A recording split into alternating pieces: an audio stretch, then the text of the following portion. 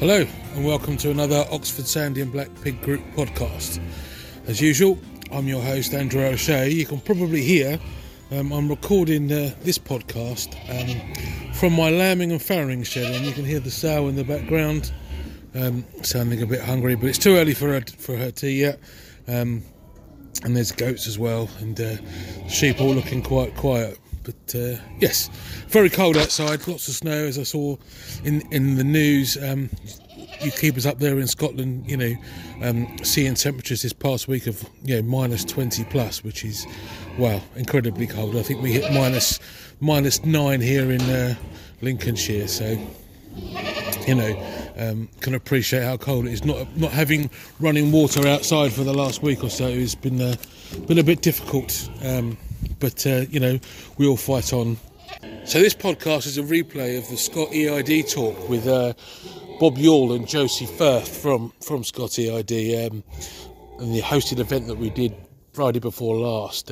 It's very, very interesting talk, and I hope you enjoy it. But before we get to that, a few updates. So those of you who know that now we're registered as a charity, we're eligible for Amazon Smile, and we have signed up to that, and I've just got the quarterly figure through, and we've received a payment of £62.12, which is very pleasing, and thank you to all those that support us through the Amazon Smile application. As up and coming events, we have Louise Blenkhorn, who's a vet, doing a evening chat with us on Zoom on March the 11th, talking about farrowing and a few other bits and pieces. So keep an eye on the group and Twitter to see when that comes out for you to register. And in addition to that, Lucia Gregson, who used to work for AHDB, now works for Pilgrims UK, is going to come and do a chat for us on artificial insemination. So I think that's going to be very interesting to find out more about that. I hope you find that quite useful. And also, those that you've probably seen on the group, there is the Cotswold seed offer for the pig rooting mix. If you're interested in the rooting mix for your pig beds, please have a wander over to the group and have a look for the details there, or reach out to Kim directly. So I won't hold you any further. I will hand you over to Bob and Josie. Yeah, a wee brief introduction. I'm managing director of Scott EID, and I'll give you a little bit of the overview of Scott EID. And Josie is the office manager, and we're based up in Huntly, which is between Aberdeen and Inverness. So if I look out my window, I've got about 2.5 feet of snow here. Josie doesn't have so much because she's nearer the coast, but I'm a little bit up the hill. So, and we've got the great frustration of all the ski slopes are all absolutely full of snow, and there's nobody until lockdown comes off. Just a little introduction to Scott EID. Scott EID is itself is owned by Scottish Agricultural Organisation Society, or SCOS. Which is owned by all the agricultural cooperatives in Scotland. We have about 60 or 70 different co-ops who own us everything from shellfish to milk to pigs, and all the rest of it, vegetables and that kind of thing. And we have a special relationship with Scottish Government, and we operate and run Scott EID as a joint venture really between government and the industry, which is slightly different than you'll probably see from DEFRA and the way that they operate the systems. So, the bottom line for us is that the ownership of the data with respect to movement data and registration data, and that belongs to the people who provide the data. And, we have within our terms and conditions of use, we have a method by which people agree to share their data, and that includes government. And it allows us to have a lot more flexibility in the way that we drive and develop data and solutions for the industry. Completely and utterly focused on disease. And our relationship with Scottish Government is Animal Health and Welfare Division. It comes under the chief vet, lady called Sheila Voas. And at the minute, we're spending quite a bit of time working with Livestock Information System, which is the new build in England. for the multi-species system. And also we touch base with Wales and Ireland, and we all have slightly different systems. We started with sheep way back in 2006-07, and it was a little bit of hot potato because it was about electronic identification in sheep. It's probably something that might come to pigs at some point, and we can maybe just pick that up later on. And it was like a bit of a hot potato or a poison chalice or whatever. Nobody wanted to touch it. The industry didn't want it. However, we took it on because of European regulation, and we said that we could make it work, which we did. And from that, actually, the next development was pigs, to look at pigs. And pigs has been a little bit of a trailblazer for us because of the way that we manage movement there, which will start to spread across to the other species. And we'll pick that up later on. But basically, it's pre-notification of a move and then confirmation of an on-move at the end. And that's not carried out by any of the other species. So it's quite unique to pigs. After pigs, and I think I've got this the right way around, Josie, I do get mixed up because I've been here too long, but was cattle. And we have very highly developed systems for cattle, particularly for bovine viral diarrhea, for BVD, and the whole BVD eradication program across Scotland. And after, 7-8 years, it's almost gone. We only have 10 or so farms now with persistently infected animals. But coming back to the disease core of where we are, there's a kind of interesting state going on for pigs, of which you'll know about, and I probably don't need to reiterate it, but market issues with the food service market disappearing in this last year, COVID in plants. Our Brechin plant, a big plant here in Scotland, is closed, and it starts to open up slowly again on Monday.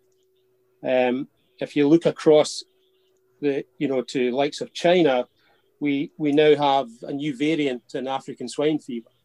And there's also a variant on PED, porcine epidemic diarrhea.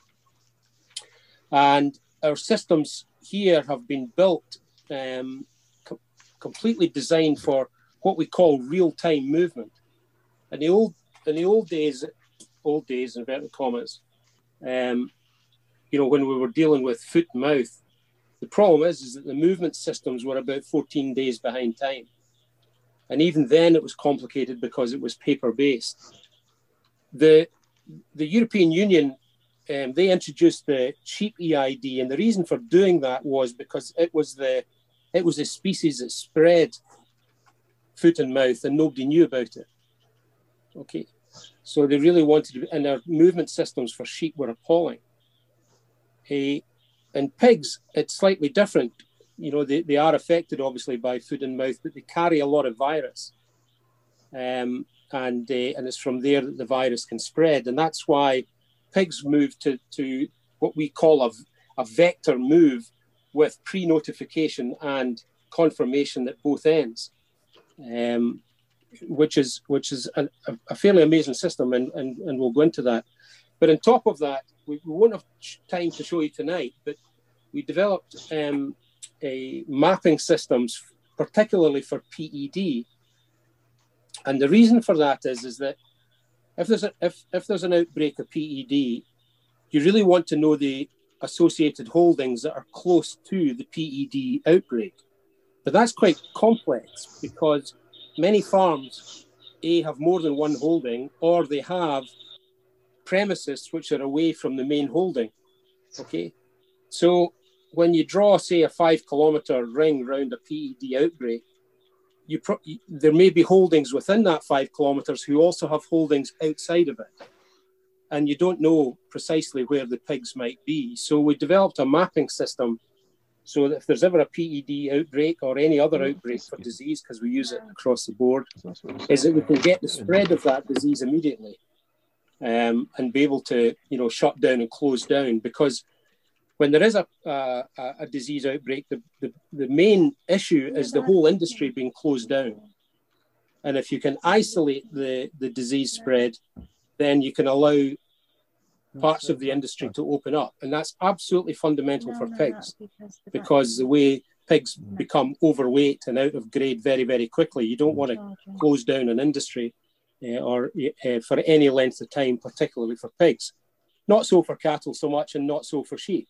But pigs, there's a real issue just now, for instance, because of COVID and some plants of pigs going overweight, and how we get, actually there were some trucks turning up, which were, I think there were the truck loads were 3 tons overweight, because they loaded the usual amount of pigs.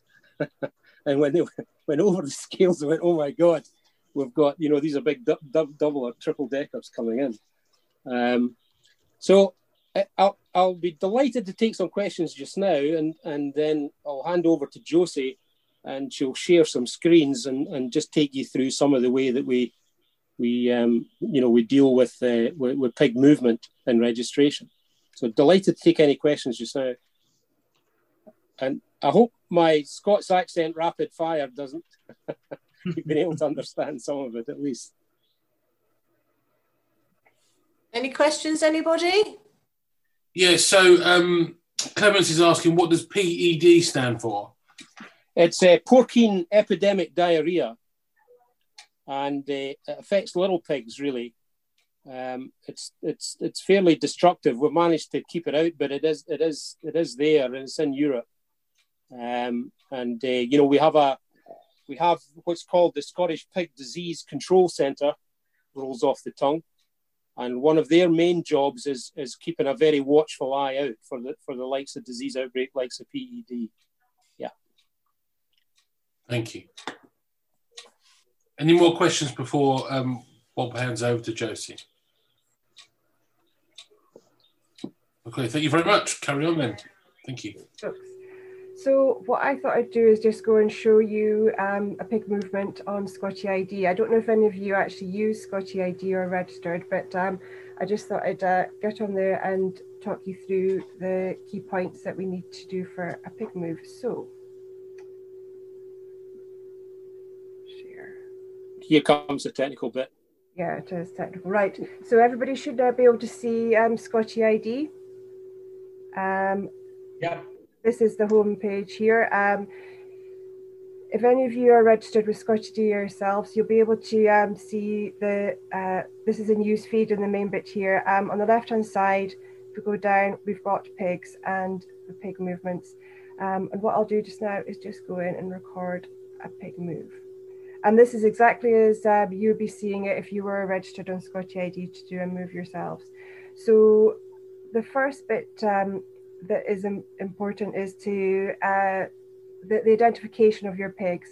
Now, with the induction of Scotty ID doing the movements and the new legislation, pigs had to be, they could be temporarily identified, and that means they can move within farms on a paint mark, as you already know, or if they're going to a market or an abattoir, they need to have a permanent mark. And if they're over 12 months, they can be individually identified. Pig marks are, the ear tags have to be a sort of a solid kind of ear tag that can withstand heat. So normally it's the little metal ear tags that are used. So the first thing, you've got the different options. So if with the little tick box here, you can choose individual. And if you just enter the numbers here, 1, 2, 3, it would add it up for you on the way down. If you had a hard mark or a temporary mark, it's just a free red spot, whatever here. Or alternatively, they can move on a batch, and you can just type in the batch mark that you would have. It can either be your hard mark, or if you're part of a big producer, you will get a slap mark, which can be sort of letters, or that's given to you by the places like Caro. I don't know if you've heard of these, the bigger producers, and they give you sort of big slap marks that are associated with your holding. So we're just going to put in a temporary mark here and there. The next thing, you all have your own holding numbers. I'm just going to use a dummy one here, what we got for the office. And adding it in here. And the thing that comes up, you can see that the addresses come up, and this is actually our office address here. We've got a CPH associated especially for that. It pulls the address in, but also down the bottom here, the departure details are, the address is automatically pulled in. Now, everything that's got a little star next to it is something that's required to be entered for a pig movement. So this is a departure CPH entered here. If you're putting it to a market or an abattoir, you can use the little select button here on the right hand side, and you've got the option of choosing a Scottish abattoir, and they're all listed here. Or if you're going down to England, you've got an abattoir here, you can choose there, or markets, various markets. I'll choose, I'm just going to choose put in our CPH just for the purposes here, just to carry on moving down. Here, so this would be classed as just for example, a farm-to-farm movement. Okay, the next key detail is the date. Now you can pre-notify movements. Movements can be put onto Scotty ID up to 2 weeks in advance, but they must be on by the day of the move. So we can see here that we're allowed to date up until 2 weeks ahead, but we'll just take this. And then reference number, that can be, if you've got your own specific reference number, we just put our initials in here for our own purposes, just to, because it's something that you have to put in. Description, this is not essential, but there's a little drop down here if you wish to put in the description of the pigs that you're moving and what kind they were. So we can just say that we're moving weaners. And also the assurance number, if you're farm assured, you can enter this here. And if you're part of a big pig producers, then that would automatically come up connected with your slap mark that you entered up here at the top. This element here is just for us because I'm in here as an admin move. So move further down, we can fill in the information, we can put in our names, and then the telephone number if you so wish to put this in here for Huntley as well. And then the contact details for the destination. It's always very useful for us if the destination details are fully entered, the name and contact number. Keepers are required to confirm that they've received the move within 3 working days of receiving them. So what we do is just we keep an eye on that, and we'll contact keepers. If we see that moves have gone over the 3 days, we just give them a quick call. And so it's quite useful if you're doing this yourself, if you can enter the telephone number. Scotty ID is there to take it sort of, one of the purposes you can phone it. Not everybody wants to use or has access to Scotty ID, so you can actually register yourself and do the moves yourself. But if you don't have that, we still you can phone us in. You may have already done that and spoken to us in the office here, and we can record the move on your behalf. We can email you a copy of the movement document. We still receive fax moves through, and on the odd occasion it can be posted, but that's very unusual. That's mainly for if people have received pigs, they sometimes send in the paper copy to us. But most of the time, people will either call or they'll do it themselves online. Moving down here, we've got the food chain information. That's optional. There's a new, this has just changed recently, and there's two. We always had the option of ticking for controlled housing and for the food chain information if your pigs complied. And just recently we had to introduce a new option, which is this top option here. And this has been put in place for the export of pigs now that we're no longer within the EU. The export of meat to countries out with ourselves, they need to know that they have this separation agreement. And you may have seen there was a letter sent out by Scottish Government regarding this change. Now, I don't know if this applies to any of you or not. If it does, yeah, then your meat goes out. Sorry, Bob, did you have something? Yeah, yes, just to explain, this is to do with trichinella and trichinella testing. And so if you have certification through your vet visits that you have controlled housing, then the pigs when they go to slaughter, don't need to be trichinella tested. If they're, for instance, outside pigs and you don't have high fences to protect against deer, or you can't give any certification for what's called wild ungulates, that's why it says cloven-hoofed animals, but deer would be, in Scotland, deer would be the main one, then the pig meat has to be trichinella tested, and then a negative test before any of the meat can be exported or, in fact, actually consumed here. So just to give you, and we just put this in the last couple of 3 weeks, Josie, I think. Yeah. Yes. Yeah. It's just actually this has just been changed in the last couple of weeks. This option, it used to be slightly different to this, and we do have a blank movement document that you could actually access on here, but it's not been updated as of yet, because I think there's still possibly a few changes connected to controlled housing. But once that's completed, the printable version will be there. But basically, you need to have a vet statement to be able to tick yes or no with regards to the cloven hoof option. Because the CPH I'm using isn't registered, then I'm not able to tick and confirm that they're from the wild cloven hoof separation. Yeah, so we've just pressed no there. Okay. Yes, it's actually set up now automatic with regards to CPH, so it recognises people who have actually given us a vet statement with regards to the cloven hoof. So we've got a way of noting down that, and so it's kind of an automatic process now. So if you have sent in a vet statement with regards to the cloven hoof, then you'll have the option there. It'll say yes or no, but because I haven't, it just automatically comes up, and that's just a recent change that's gone in place. Okay. So Josie, so are we saying that with this cloven hoof, so and it's to do with the trichinella testing, so regardless of the size of your herd or the pigs that go to, they have to get a vet certificate? Yes, So it's the holding which has the certification, not the individual pigs. No.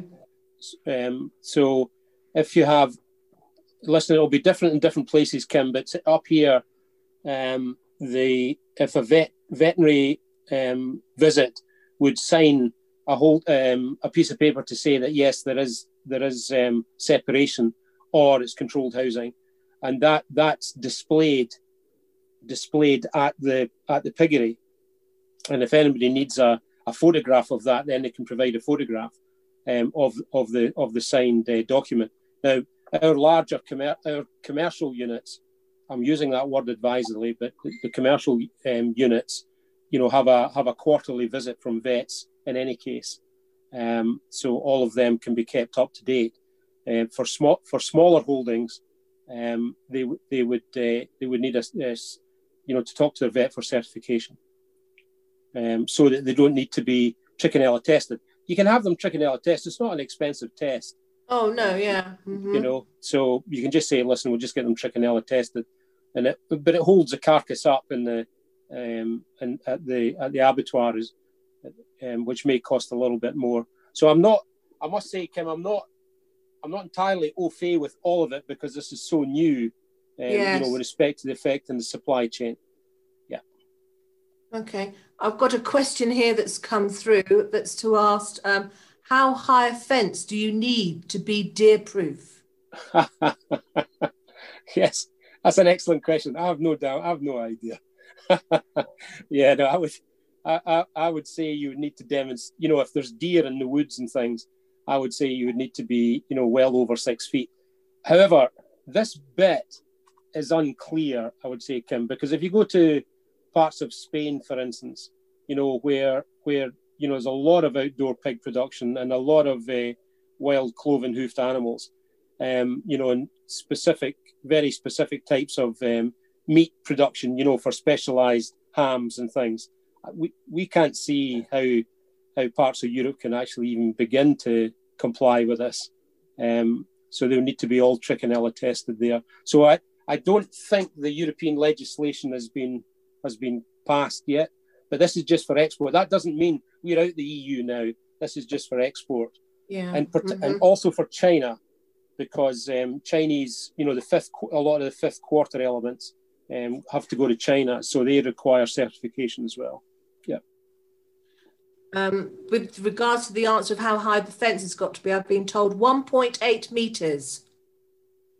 Oh, well, that's all right. That's shorter than me. That's just 6 feet. Well, their deer can go over 6 feet, no bother. That's for sure. Good answer, though. Yeah. So have I got this? Sorry, I'm going on about this trichinella. So do you have to pay for the trichinella testing in Scotland, Bob and Josie? That's my understanding, Kim. Yeah. Mm-hmm. Okay. It's actually subsidised, the trichinella testing. Yeah, I'm sure that's correct as well, Cara. Yeah. Yeah. Yeah. Because I had an incident the other week. I was putting off a young boar about a fortnight ago down to Munro's in Dingwall, and he's been inside for about the last 6 months. So I'd gone and ticked that he was in controlled housing, but then for some reason the system wouldn't allow me to do it because it kept saying that it wanted a veterinary certificate, which I didn't have. So I ended up going and just clicking no. But then when I actually got down to Munro's, I just explained the circumstances, and they were like, "Well, it's fine," because it's for my own consumption anyway. So they were like, "Oh, it's fine." So we got off with it. But that was the only flaw I found, was that if you do click the yes to the controlled housing, it seemed to then, the whole thing just seemed to want it didn't want to sort of really progress any further forward unless I could complete that I had a certificate. There's been a bit of a crossover with the setting this up, because it came into place quite quickly at the end of December, and so getting the system ready in January to accept it. And also I think there's going to be a change with regards to the controlled housing. So at the moment it's only folk that have been controlled housing previously on the system that can take on controlled housing, but you could have just given us a recall and we could have helped you get through that bit. It was a bit of a pest that you got caught up with that, but hopefully going forward you shouldn't get caught up in that situation. Yeah, we had to build this system through Christmas and New Year. Such was the panic to get it up and running by government. So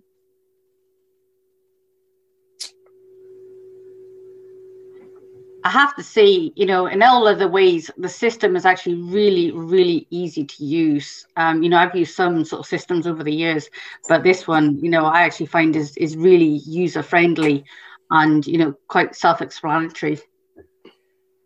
Yeah, can I come in and just say that all the time we use Scotty ID up here, obviously, and the system itself, I find, is so straightforward.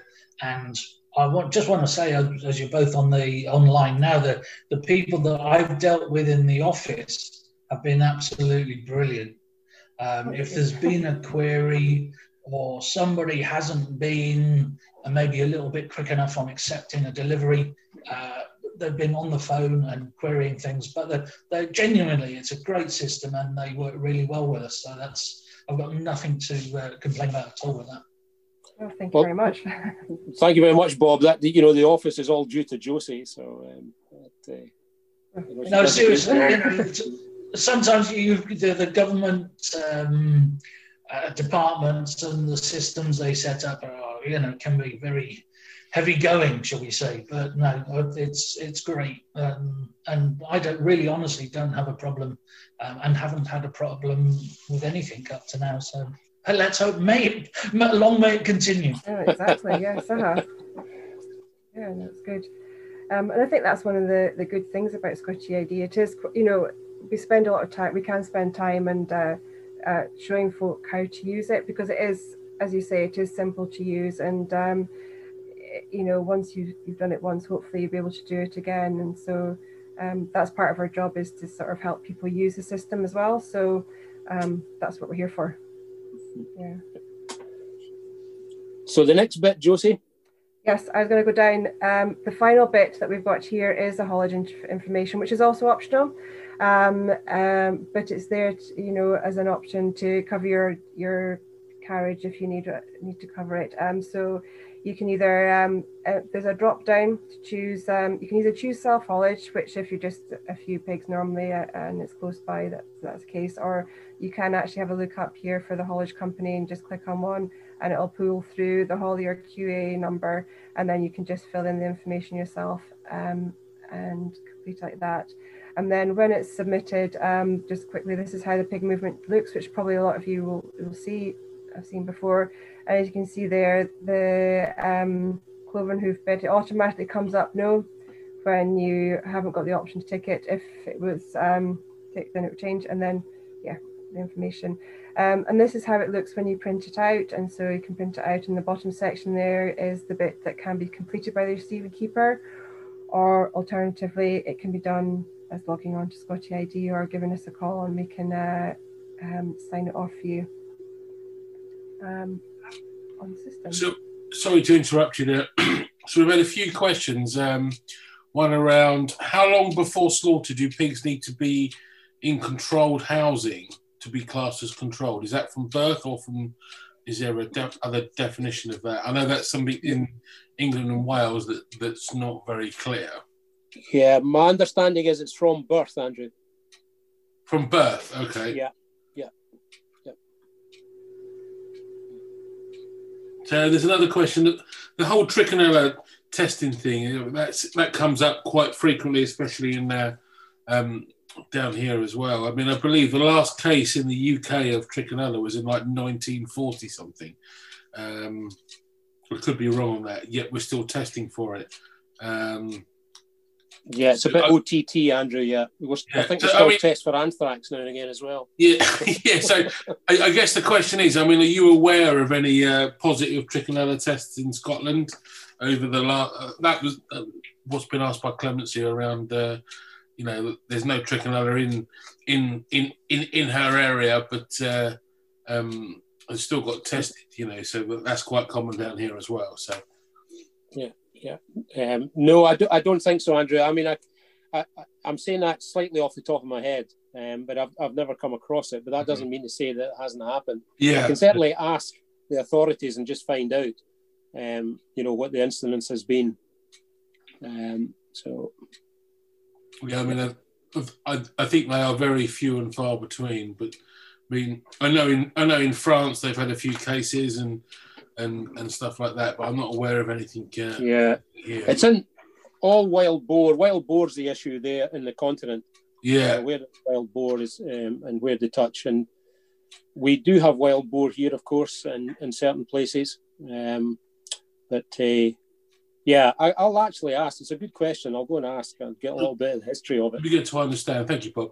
Yeah. Sorry to interrupt you, Josie. Thank you. No, I've not got much more to say. I mean, I can show you how we receive a move, but it sounds like some of you already use the system already. I would have a wee look at the number of moves that we have, Josie. I'm sure the pig keepers wouldn't mind if, you know, put the list up of what has to be confirmed, just to allow people to see how it looks on the system here. Yeah, so this is all the pig moves that are recorded within Scotland, and you can see these are pre-notified moves that we've got here, and the if we can scroll down, well, we can see. Yeah, you can maybe just explain each of the columns, really, Josie, okay. Just for people, because it's hard to see for some, I'm sure. Yeah. Okay. So with regards to the columns here, we've got, obviously you've got your pre-notified status. Well, I'll take you onto another page in a minute. The action that you've got, the only option here is sign off. You can go in and edit a move if you wish, and you can go in and print it off again if you needed to, or of course cancel a move. Each movement's given its own reference number, and when you print off your movement document at the bottom, you'll see the reference number for each of the movements, and they each have their own unique movement allocated to them there.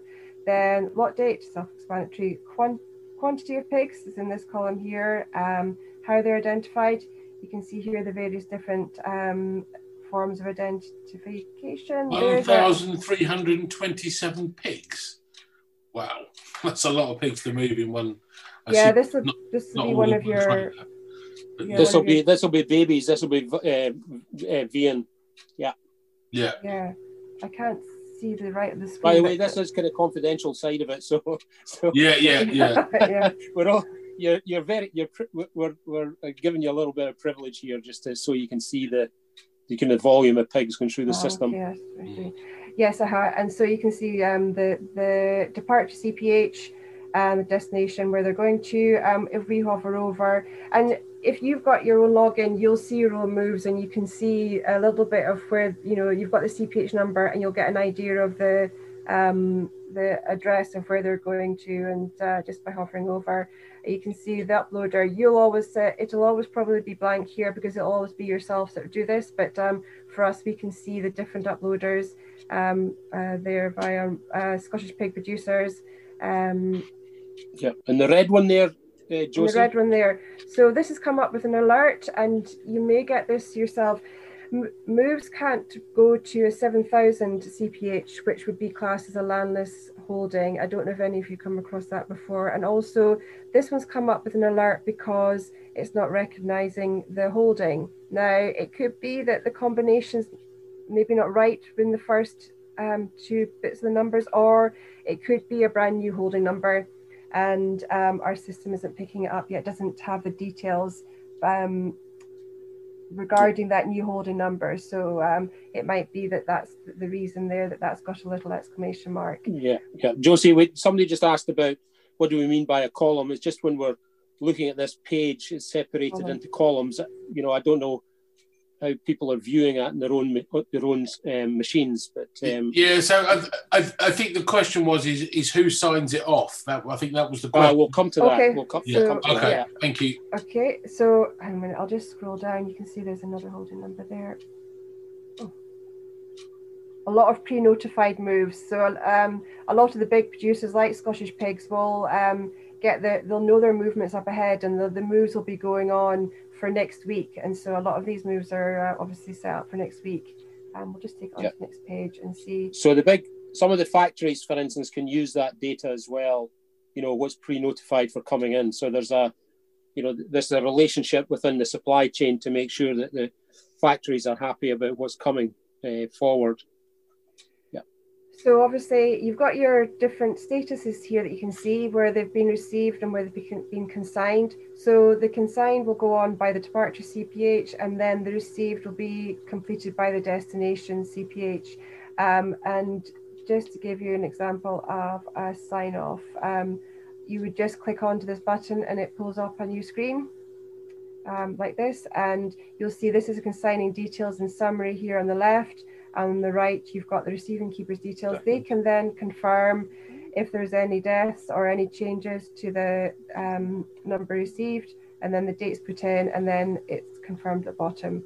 I'm not going to do this just now because I don't know for sure if they have, so I'll just go back and come out of that just now. So I guess to answer the question raised by Clemency, it's the receiving keeper that signs that off rather than the person sending it. Absolutely. We need the confirmation that the pigs have got to their destination. It's the correct place they've got to. It's correct quantity that's been received. And so that's up to the receiving keeper to let us know and confirm that that's the situation. And if anything's not right, then it can be changed, or they can confirm the correct details at that point. Thank you.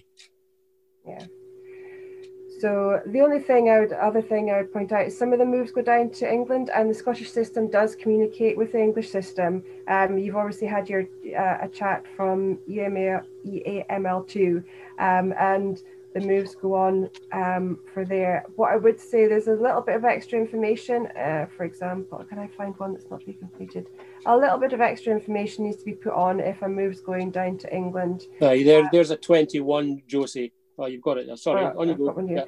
Yes, and what you'll see here is the system recognises that it's an English holding number because of the start of the CPH number, and then there's a drop down, and this is additional information that's required for their system down in England. They need this the movement type. They've clicked farm to farm, which we can see. It's fair enough. Sorry, just to explain, we can do this fairly easily because Scottish Holdings, all Scottish Holdings, the county number starts at 66 and goes up to 98.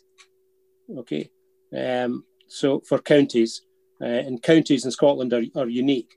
So any county that's outside like 51, we know that that's a holding south. Yeah. So, this is information, and it's required information if ever you move pigs down to England, and that has to be completed to allow it to communicate with EAML2, or it was called BPEX, and you can see here that that's actually been successfully sent to their system.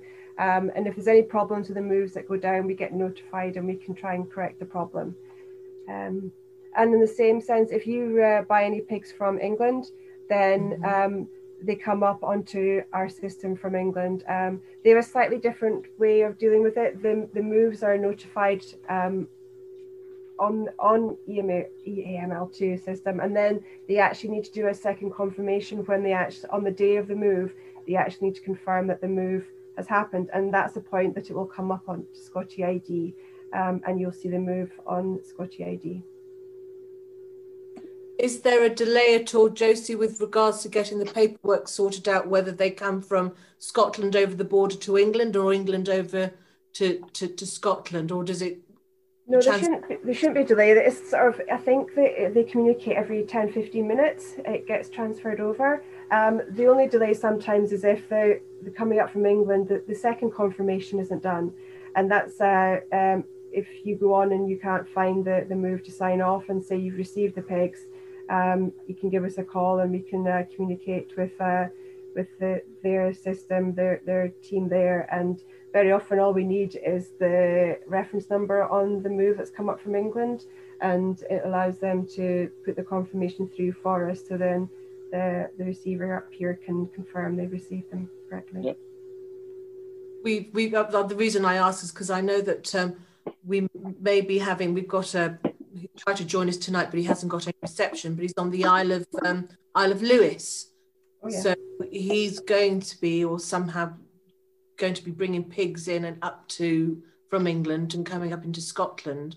And there's another chap as well on the Isle of Arran as well. So I was just thinking, I suppose the process is just pretty straightforward and there's no glitches at all. Yeah, it's exactly the same. The keepers down there, when they can sign them off, they need to notify the system, and and that second confirmation needs to happen in England. But most of the keepers there know that they've got to do it. It's just their way of dealing with it down there. So yeah, brilliant. Thank you. Yeah, can we scroll down to any late notifications, Josie? Because this is one area in the office that we do. I don't know if there are any. What do you mean by people who haven't signed off yet? People haven't signed off, but beyond the date, beyond the time, because they've got to do it within, is it 4 days? Is it? I can't remember. 3 days. Yeah. So, yeah. Oh gosh, we'll need to go back. Yeah, there's a cancelled move. Is it? Yeah. Mm-hmm.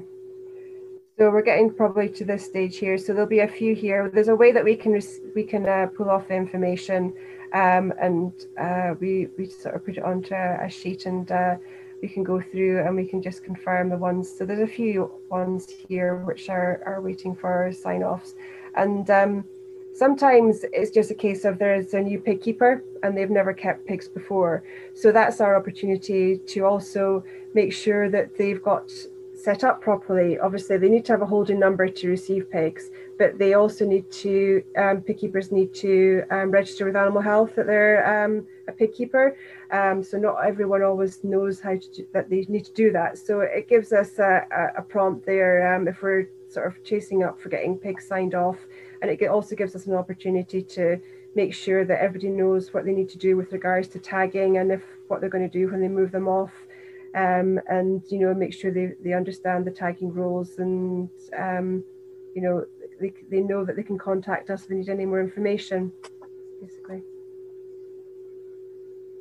Yeah. So Clemens has just asked, and I'm not sure if this comes from a legacy from an English system. Why is the sheep system not like the pig one? I know down in England and Wales we've got 3 different systems for 3 different. We've got BCMS for cattle, we've got ARAMS, which is atrocious for sheep and deer and goats, and then we've got EAML2 for pigs. So I'm not sure. I believe you said at the start of the call, Bob, that this system covers sheep, pigs and cattle. Yeah, we have a multi-species system, which is what Livestock Information Programme, or LIP, or LIS, sometimes it's called Livestock Information System in England. They're starting to build their multi-species system now. So, I mean, I don't want to get too much into sheep, but I mean, I assume in Scotland, the sheep system is very similar to this, is it? Or the same? It is similar, except that all sheep are individually identified. There are some differences in Scotland in that markets read all sheep, and so do abattoirs read all the electronics in sheep. And we know that, generally speaking, the read rates are about 95%. They range from about 90 to 100%. So where if a sheep doesn't read, it doesn't cause us any issues, because what we've been able to prove, and we had to do this with the commission. I've got some lovely stories about that if you ever get time. That the individual tag reads are simply more information to the whole batch move.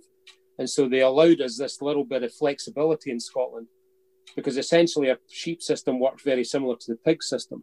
However, I think there will be a change, and in sheep we don't pre-notify and we don't confirm. Okay, and I think Scottish Government, because the pig system works very well, I think when they've got some legislation time, I think they will change the legislation for pre-notification and confirmation.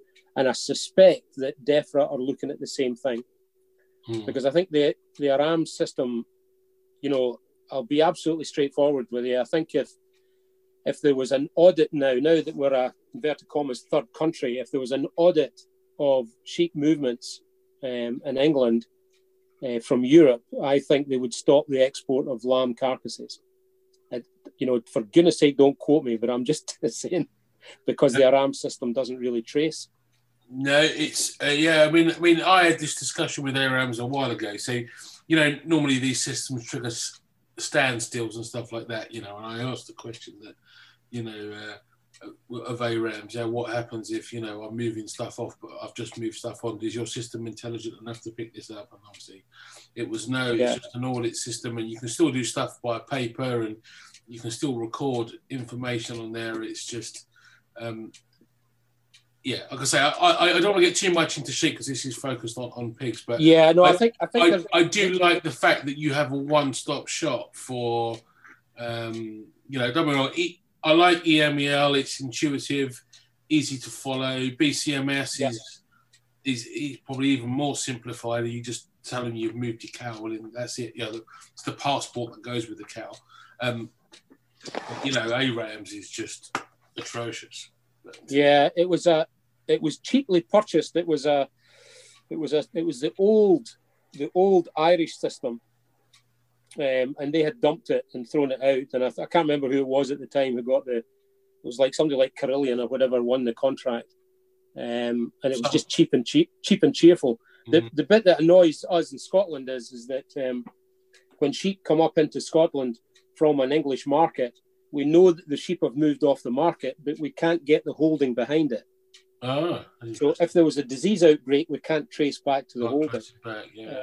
And so that's what annoys us. And we've been spending a lot of time working with DEFRA to help them actually get to the new LIS system, Livestock Information System, that'll help us through that. However, there is a transfer happening now. LIS, Livestock Information System, has decided, not decided, but are pushing on with the whole switch over from ARAMs to LIS now. That's happening now. And I think that's because of the export issue that might arise if there ever was an audit. I mean, with that, well, thanks for that anyway. So I'm just conscious of time that, we had said it was for an hour. We've got 5 minutes left. We can overrun if people need to. Back to Josie, is there anything else that you want to cover off, or? I don't think so. The only thing I'd point to you to is that I've moved from this. Is the keeper guidance. If MD needs any information, there's a few points here where you can just find the information that you might need, or just give us a call. Is there any movement with regards to in Scotland having electronic ear tags for pigs? Yeah, Kim, I think it's an interesting one.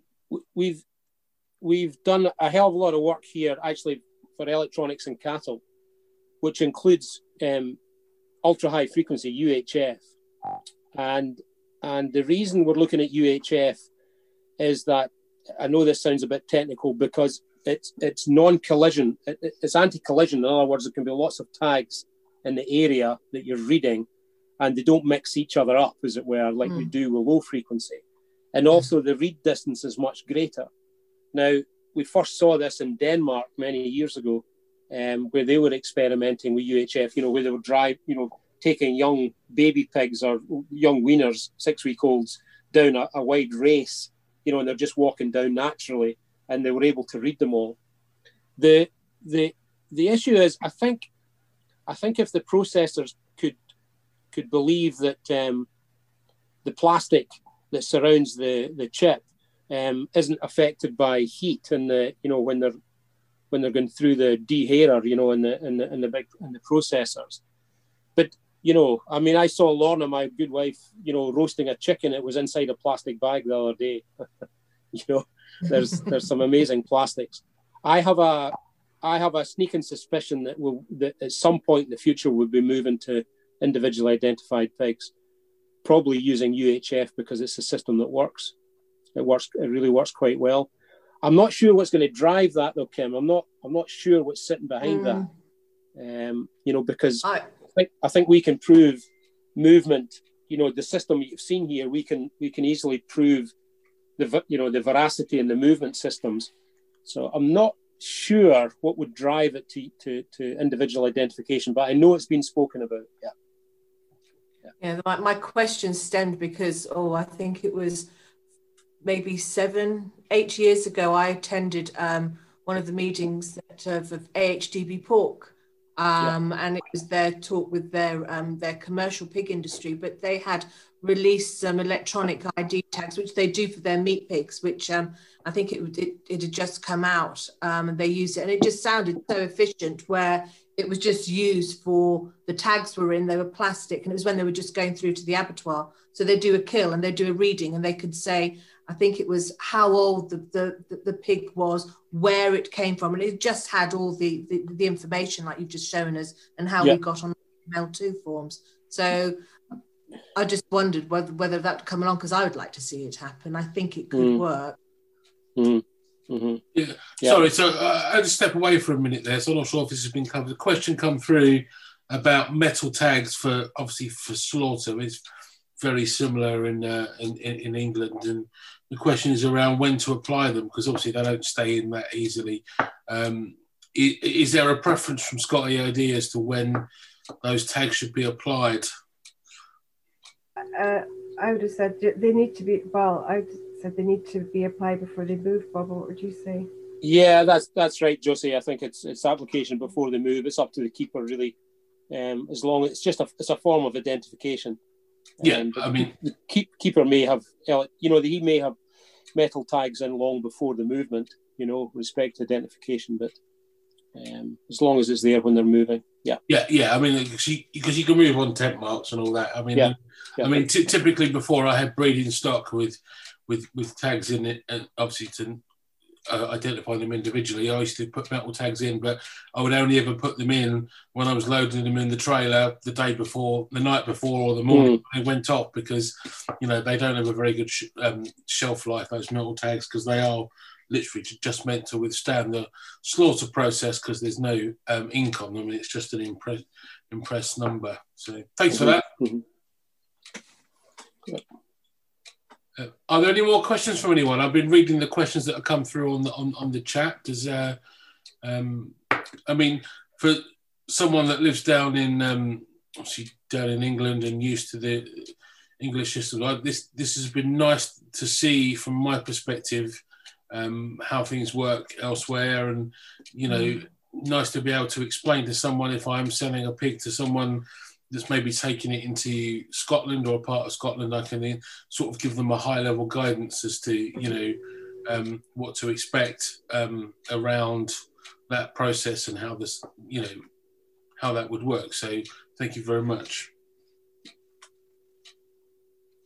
Yeah, just delighted in it, and essentially, I don't know what the HDB guys were saying. I think the interesting one just now is, we're moving into a slightly different world, of course.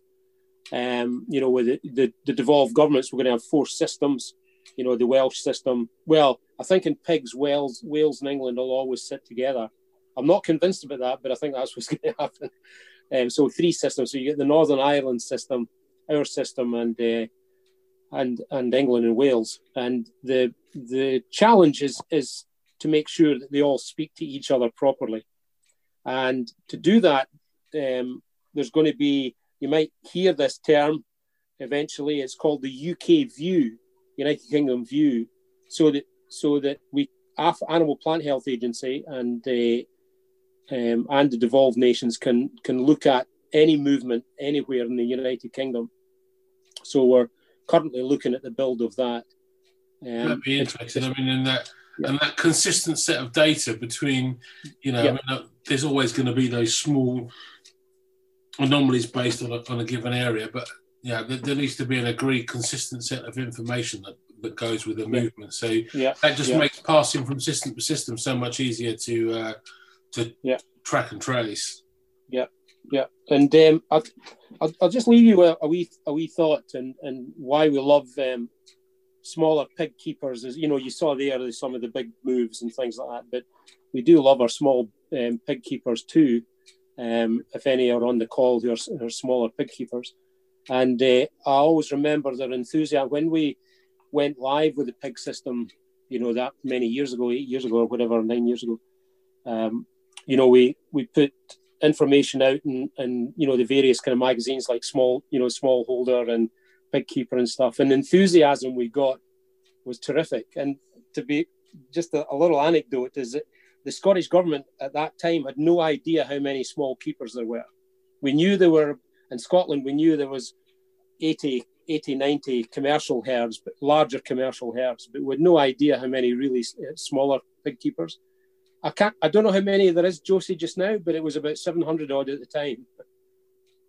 I don't know how many actually, but there's, and I know there's certainly more moves recorded, Yeah, and then the enthusiasm we had from the smaller keepers was terrific because they really wanted to play a part on disease management.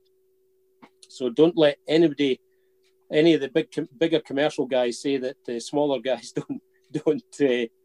don't recognise the importance of disease management, because we found them absolutely terrific. Thank you. So are there any more questions for Bob or Josie? I'm just going to say it's lovely to hear that Scotland leads the way yet again in this type of thing. Not in everything, Bob, but we do our best on this one. It's as I said, I love the system. It's absolutely great. And when I know that dealing with new people into pig keeping, this is one of the big. They seem to build it up so that it's something that's to be feared. But I've sat down at the kitchen table with new keepers many times and gone through my own records on the Scott EID system and just to put their minds at rest. Because absolutely there was nothing to fear. And it's great to actually understand that it is all about disease control, which I think we're kind of a little bit... we lose sight of the fact it's disease control. Sometimes, people say, well, it's government intervention or it's people keeping an eye or Big Brother and all the rest of it. No, absolutely. It's about disease control, and that's fantastic. I don't know. One thing I am going to add is this wild boar situation that we have up here, and the transfer of disease to our herds. We've seen it in Europe. Especially with the ASF and all the rest of it. Are you guys aware of anything that's going on regarding wild boar and the effect with our smaller herds? Yeah, Bob, I don't know what's practically going on, to be honest with you. You know, there's a lot of, you know, there's wild boar areas, you know, like down in Dumfriesshire, you know, I think it's Forest of A and things like that, you know, where there's a lot of wild boar, or I'm not sure if they're wild boar. I don't know what, you know, they're hybrids, I think, to be honest with you. But yeah, I'm aware of a lot over on the west as well. Yeah. And I just, when we come to talk about ASF, its control measures on that, it's just at the back of my mind that, you know, if you guys are aware of anything that might be taking place. Yeah. Not practically on the ground, and it's maybe something we need to keep our ear on. And thanks for raising that. I think we'd certainly need it would be helpful if we had a policy rather than just ignoring it. That's for sure. Yeah, absolutely. Even some guidelines. I know there was a guy doing some research. I think he was at Stirling, and he was doing some research into ASF and wild boar and the impact on that. But obviously, there's an impact on the deer estates and everything as well. But I'm just aware that we need to possibly keep an eye on it. Yeah. No, I think so. I mean, there's certainly quite a bit of research work going on just now. But yeah, they're interesting. They're interesting beasties. They're certainly very smart. I've been over to Poland. Absolutely. I think one of the ones that, you know, the people forget that pigs learn. Yes. So where you might use a method of trapping them or herding them or something, they will learn that is what is taking place, and they'll change change what they do accordingly, you know. So they are not stupid, our pigs. No, definitely not. Okay. Something that sorry, Bob. No worries. No, you crack on. I was going to say, do you have something called like a disease charter, Josie and Bob, that Scotty ID have? So if a disease broke out in a certain pig herd somewhere, the members or people who sign up for Scotty ID are alerted in that area. Yes, that's. I think I mentioned earlier. You know, there's the Scottish Pig Disease Control Centre. Right, which is just based around the corner from where our office actually is, but and so we're in close contact with them, and we have as I said, in the kind of mapping software, we've got some very sophisticated mapping software which they have access to.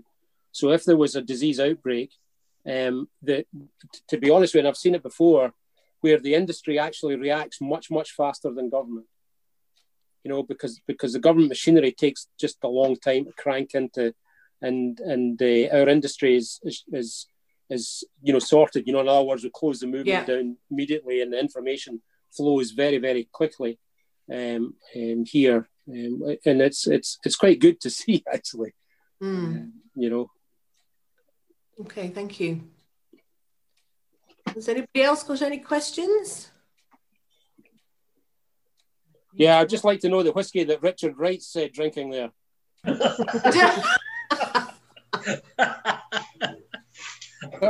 Sorry, Richard, I've got my export here. So. Well, I've run out export, so I'm on the Glenfiddich. You're on the Fiddich. Yeah. It's only 5-6 miles up the road, Richard. Have you seen? You'll need to see their new distillery. Well, hopefully after lockdown we'll get down that way. Yeah, it's incredible. Absolutely incredible to see. Beautiful place. No money, no expense spared whatsoever. You can easily know where people are making money.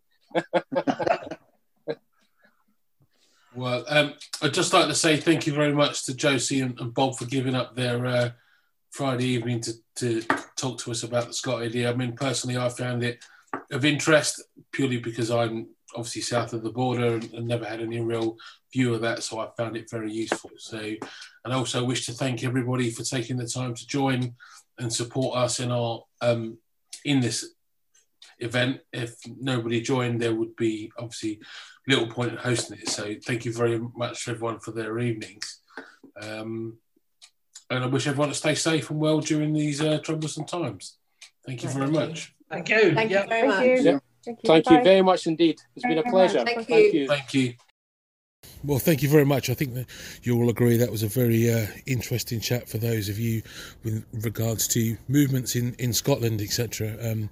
Very informative session. Thank you to Bob and Josie for giving up their time to support us. Well, that brings us to the end of this podcast. Hope you continue to enjoy these. Keep an eye on the group as to what's going on. Also, we're out there on Instagram, Twitter, as well, for those of you that use those different social media platforms. Well, until next time, I've been Andrew O'Shea. Happy pig keeping.